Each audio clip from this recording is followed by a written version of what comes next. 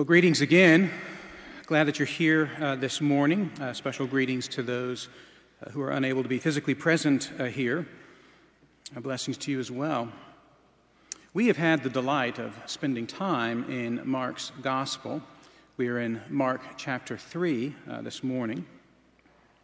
And I have had a great deal of fun looking at this Gospel. And part of the reason I've had a great deal of fun is because Mark seems to me, or is seeming more and more to me, to be the most literary astute writer in the Bible. I suppose that's saying a bit too much, exaggerating a bit, but I have really enjoyed seeing how Mark, led by the Holy Spirit, has crafted this story of our Lord and Savior. We're looking at just 6 verses this morning, and I'm going to ask that you would pay attention to every detail. We ought to always in God's Word, but pay attention particularly to how Mark puts this scene together.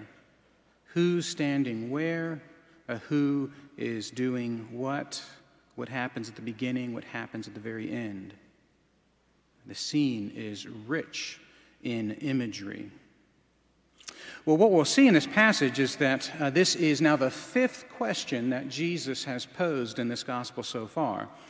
This is a question that he poses in order to expose our ignorance and to expose our need for his authority to not be served, but to serve us and to save us. So we're looking at a question, and in this question, Jesus is exposing his own authority and is exposing our need for that authority. Well, little theologians, you're going to be drawing while I preach, I hope, and what I'd like for you to draw is a wind-up toy. Again, I think I may have asked you to draw this in the past. You know what a wind-up toy is. It's what people my age and older played with when we were younger. You wind them up, and it's a mouse that shuffles across the floor, or a little car. Draw a wind-up toy. You wind it up, and you let it go. You know, if you wind it too much, it makes really loud clicking noises. And if you keep winding it too much, you're going to break it. So how about you draw a wind-up toy that you've already broken? Okay, we'll leave it at that. Our passage this morning is in Mark chapter 3, verses 1 through 6. Would you please join me in prayer before we read this passage? Again, Jesus, here we are, thanking you for speaking to us. Speak to us more and more, Jesus. Make us to understand the goodness of the gospel. Make us to understand your power to save. Make us to understand our need for your discipleship over the course of this new week coming up. And would you do all of those things gently by the work of your Spirit? In your name, Jesus. Amen. In Mark chapter 3, beginning at verse 1. Again, he entered the synagogue, and a man was there with a withered hand. And they watched Jesus to see whether he would heal him on the Sabbath so that they might accuse him.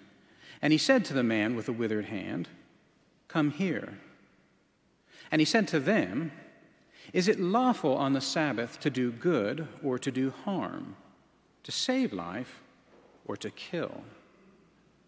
But they were silent. And he looked around at them with anger, grieved at their hardness of heart, and said to the man, "Stretch out your hand." He stretched it out, and his hand was restored. The Pharisees went out and immediately held counsel with the Herodians against him, how to destroy him. This is the word of our Lord. Well, I wonder if you've ever been to a social event in which it's clear that there's some tension in the air. You're not sure where it's coming from. Let's say it's an event attended by many people, but you can sense that there's something in the air. And no one's really talking about it. No one is outright disagreeing with one another, but you can just kind of sense the tension.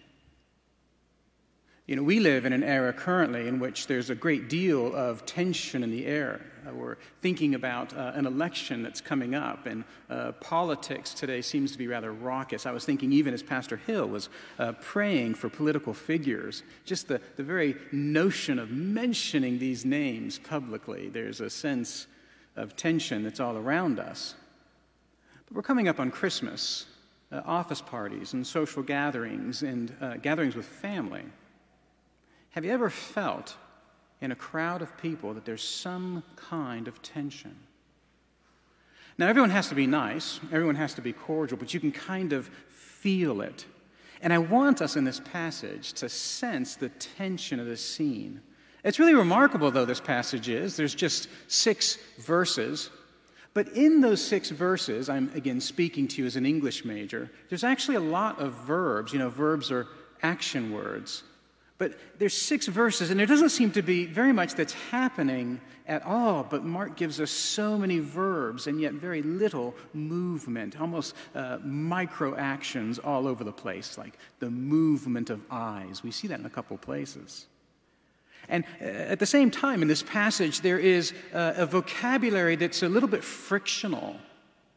There's not much speaking in this passage, but as Mark tells the story, there's an image of someone with a shriveled hand, but there's also accusation that is happening in hearts, and there's mention by Jesus of saving life or killing. And then at the very end, there's this plot to destroy the life of another human.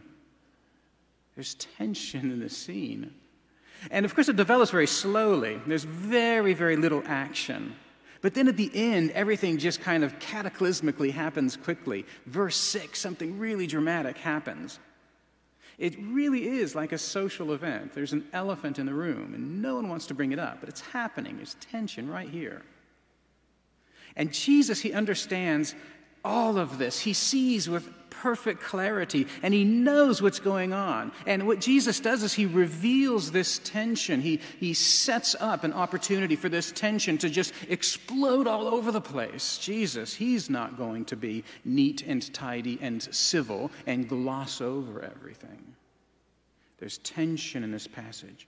And Jesus, he actually makes it more tense by his behavior and his words. And then Jesus leads us into release at the end of the passage. So tension and release. That's how I've structured the sermon, by the way.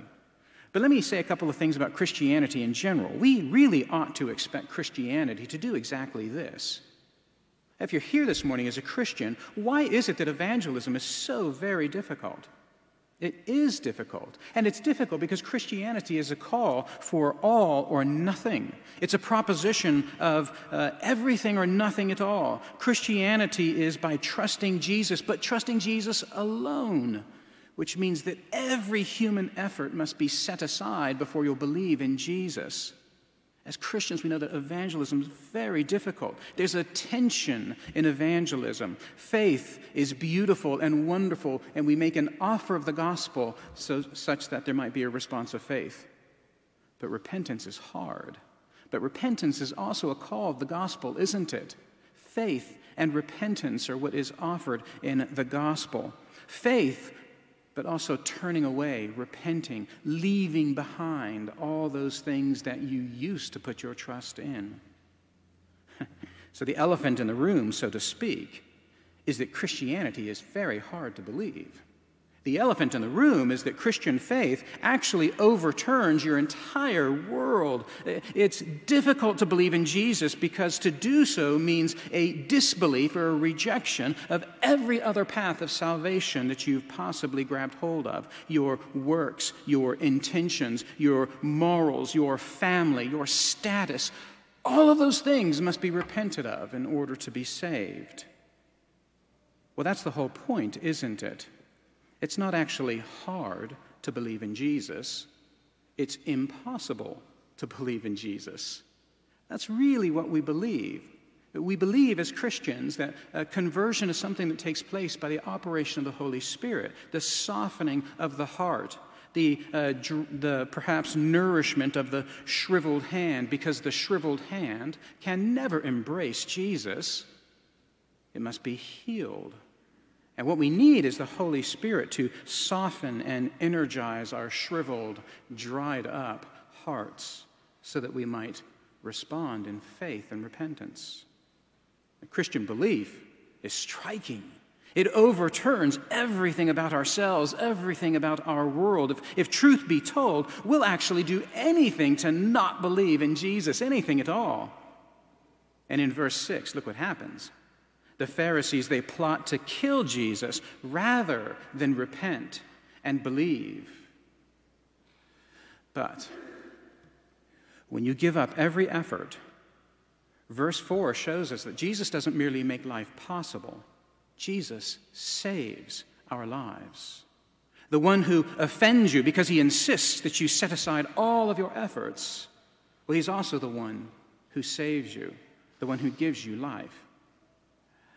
And the hardness of that truth is the elephant in the room, because Christian belief overturns everything about ourselves and about our world. And if truth be told, we'll do anything to not believe in Jesus. And Jesus highlights that very truth right here in this scene. And you see immediately, beginning in verses 1 and 2, the development of a kind of tension in the room. It's going to get more tense, but notice at the very beginning of the passage what Mark tells us. Jesus, he enters, and he seems to enter alone, doesn't he? I mean, surely his disciples are with him. Peter, he must be with Jesus as he enters this synagogue, because Peter is the one who's giving Mark this information. But notice that as Jesus enters, there are folks that are already there. And Mark's very clear, the Pharisees, you see that. The Pharisees are already there in that synagogue on the Sabbath. That makes a fair amount of sense, doesn't it? But not only is the Pharisees those who are present already, but there's also a man whom we've never met before. And the man, we're not given his name, we're given actually a physical feature of his body. We're told that this is a man with a withered hand. In the Greek, it's a hand that is dried up, that's shriveled. Now, presumably a hand would be something, if you're wearing a robe, would be rather easy to conceal, wouldn't it? Slip it behind the fold of a robe, and you wouldn't necessarily lead off with that hand. It may be that he's trying to conceal that hand, but Mark, he wants us to know that there's a man there with a withered hand. And perhaps he's a regular attendee of the synagogue. Clearly, though, his situation's not life-threatening. He's just a man with a withered hand, and he may have been there last week and the week before. But this scene, it develops very, very subtly.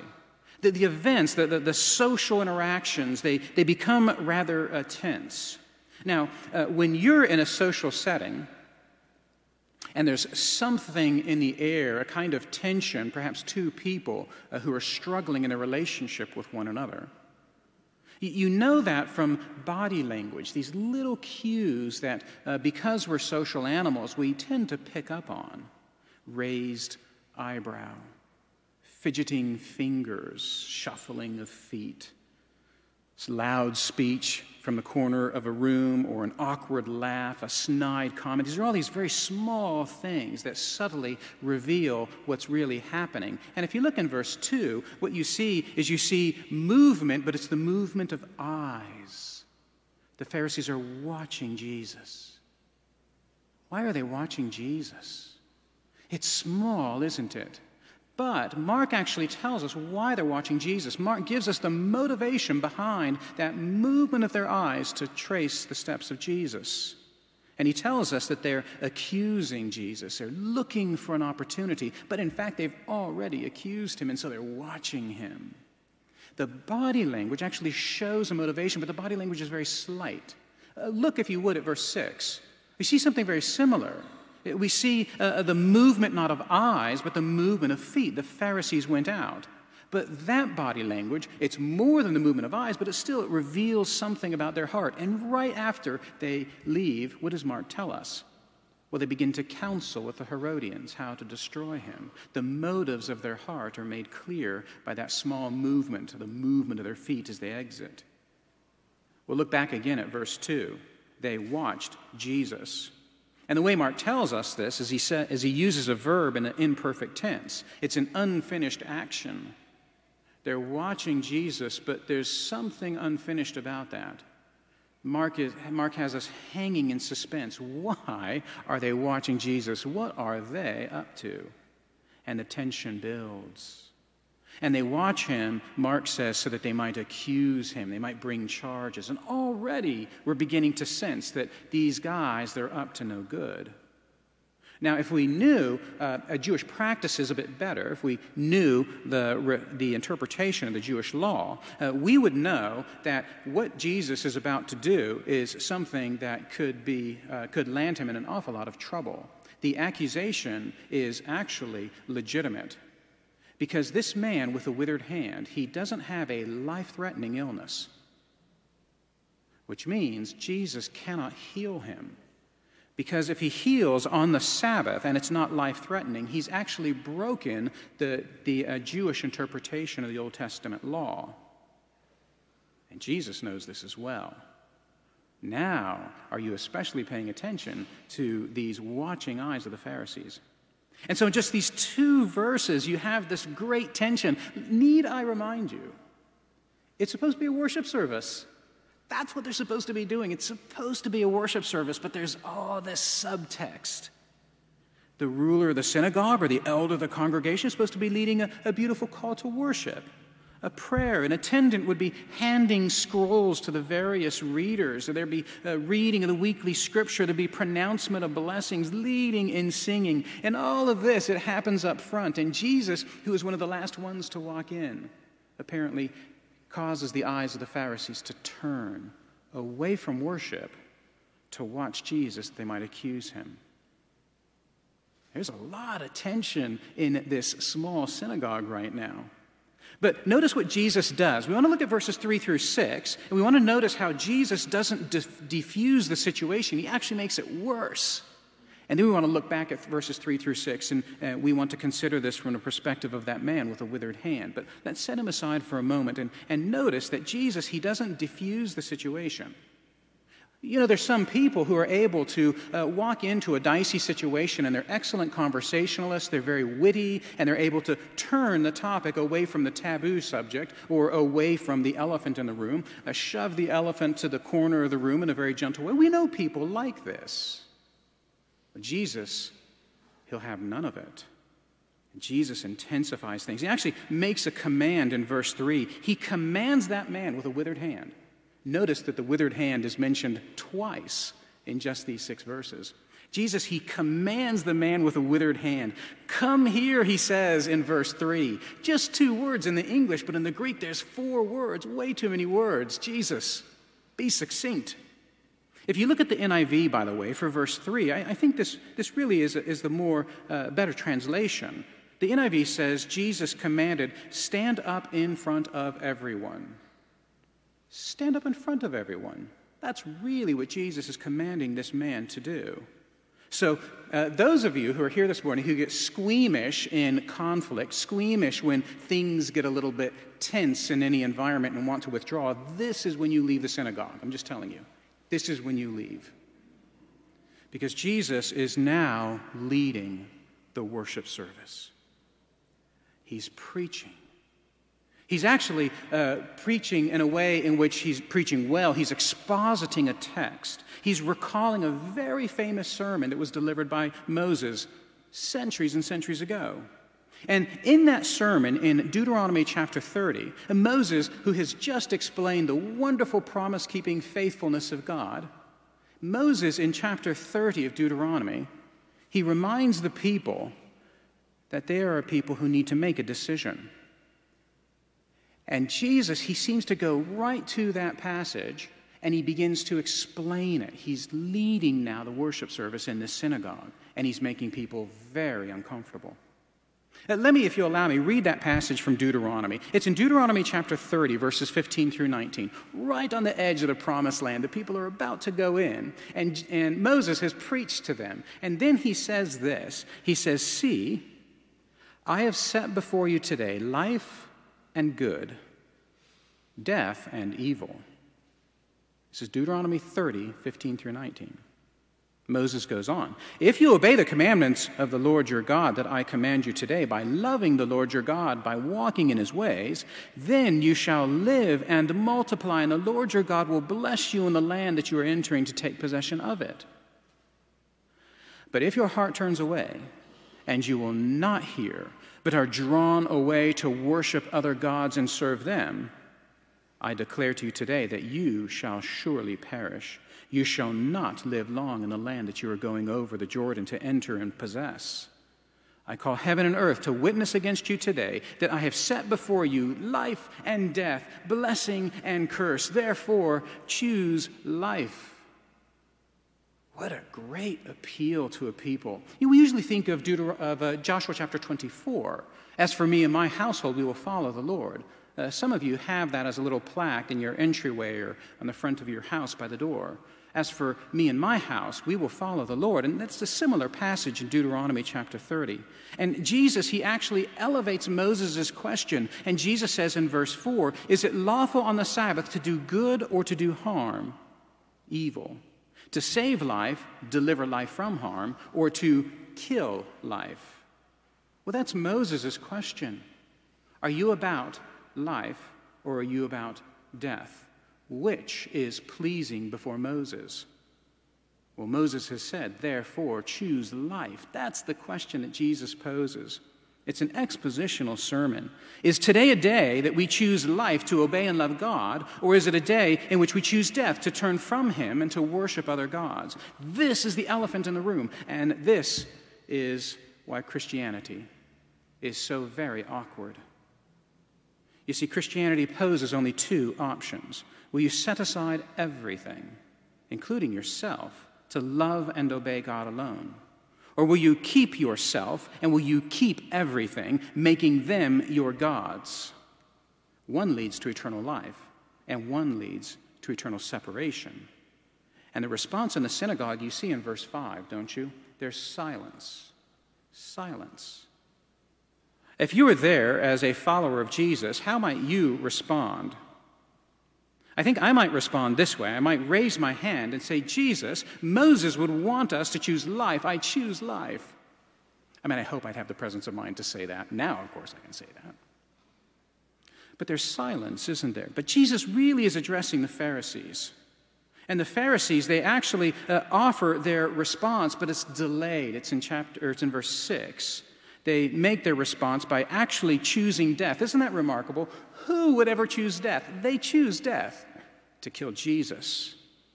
They actually align themselves with the Herodians to do exactly that. Now, the Bible calls this refusal to accept life that's offered by the covenant-keeping God. The Bible calls this hardness of heart. It's a pretty rare word in the New Testament. But the image is all over the Old Testament. It refers to this process of hardening, a gradual onset of some kind of disability, like a shriveling or drying up, or like a wet leather that becomes dry and hard and brittle, and then it will ultimately break. The hardness of heart is a stubbornness that, if you're not careful, it can actually become deeper over time. And you dig in your heels resolutely and to the very end. The Bible says that this is what unbelief looks like. It's a refusal to repent and believe in Jesus. It's foolish, it's irrational, it's illogical, because it puts all hope for peace, all hope for happiness, all hope for anything that is good and decent. It puts all of that, it puts that hope in things, in best wishes, in yourself.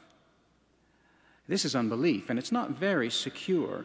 Over time, the Bible says that it digs in its heels, doesn't it? I think some of us know what that feels like.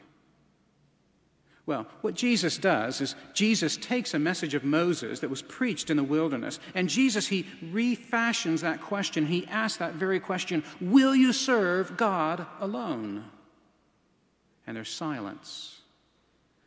So Jesus, he's intensified the moment, but he's going to provide a release for the moment. So Jesus, he has preached this gospel of Moses, and he's done this in a very tense environment. The release of the tension is nothing other than the very obedience of Jesus. Let me tell you what I mean by that. Who's standing in the middle of the room right now? All eyes are on him. All eyes are watching this man with a shriveled hand. But do you notice that Jesus' eyes aren't on this man? I think that's significant. Jesus' eyes are on a watching world. He's looking at them. And he's not just looking at them. Jesus is actually seeing their hearts. And all of them are looking at the man with a shriveled hand. You know, it would make sense, wouldn't it, that a man with a shriveled hand would try to avoid this at any and all costs. I can only imagine what a person with a developmental or a physical disability feels like in the presence of crowds. I'm not sure it's always a delightful experience. And Jesus, he has just interrupted the worship service with a worship service of his own. And he's placed every eye on this man with a physical disability. He's the only man in the room who wants this least of all. And this man, he can feel all of those eyes that are on him. I wonder if he can feel that Jesus' eyes are not on him. Verse 5, Jesus, he looks around at everyone else, everyone, but particularly the Pharisees. And as he looks around, Jesus, he is angry, but he's also grieved, or literally full of pity. He's angry, wrathful, but he's compassionate. He's full of pity. And his anger is very justified. These are the religious leaders of the people, and they're proving themselves to be the kinds of people who would disregard Moses and say, Moses, no, we won't serve that God. We'll serve our own God. Jesus' anger is justified. But do you think that his grief and his pity is justified? Jesus is the kind of man who can carry the laws of God forward, who can be angry, but he's also the kind of man who is filled with pity, who has the ability to sympathize, has the ability to hurt with and even for others. And if you're here and you're not a Christian, take note of that. How else do we see anger and pity so utterly tied together if we don't see that in Jesus? Well, this is part of the power of Jesus. You see, here's what I think we're learning in this scene. I'm approaching the scene as a Christian, and many of you are as well. That Christianity is about our ability to understand how ourselves are present in this man who's in the center, this man with the shriveled hand. Because the man with the shriveled hand can do nothing. Nothing. The issue, it seems to be between Jesus and the religious leaders. And the man with the shriveled hand just stands there, exposed and awkward, exactly what he didn't want to have happen. And Jesus, in response of Moses' call in Deuteronomy 30, the question that Moses posed to the people, Jesus is the one who responds with life. He is the one who's obedient to Moses. He is the one who's obedient to God. He chooses to save life by worshiping and serving God alone. Those things, they work together. He serves God by saving life. That's what Moses is asking. And Jesus, he obeys. And he saves others. His obedience before God, listening to the sermon of Moses, his obedience is the kind of obedience that has the power to not only marry anger and pity, but the kind of obedience that has the power to nourish dried up hands. And so he says to the man who has been enduring this spectacle painfully, exposed, lonely, and Jesus says to him in verse 5, stretch out your hand. Doesn't that sound beautiful? It sounds absolutely wonderful. He merely needs to stretch out his hand. But can I remind you of something? Of all the things this man might be able to do, this is the one thing we know he cannot do. Twice we have been told that his hand is shriveled and dried up. This man may be a gifted artist, and Jesus says, draw us a nice picture, or a gifted speaker, and give us a nice talk. We don't know the man, but the one thing we know about him is that he cannot do what Jesus tells him to do in verse 5. Does that stand out to you at all? It should, very much so. His hand, it's shriveled. He can't stretch it out.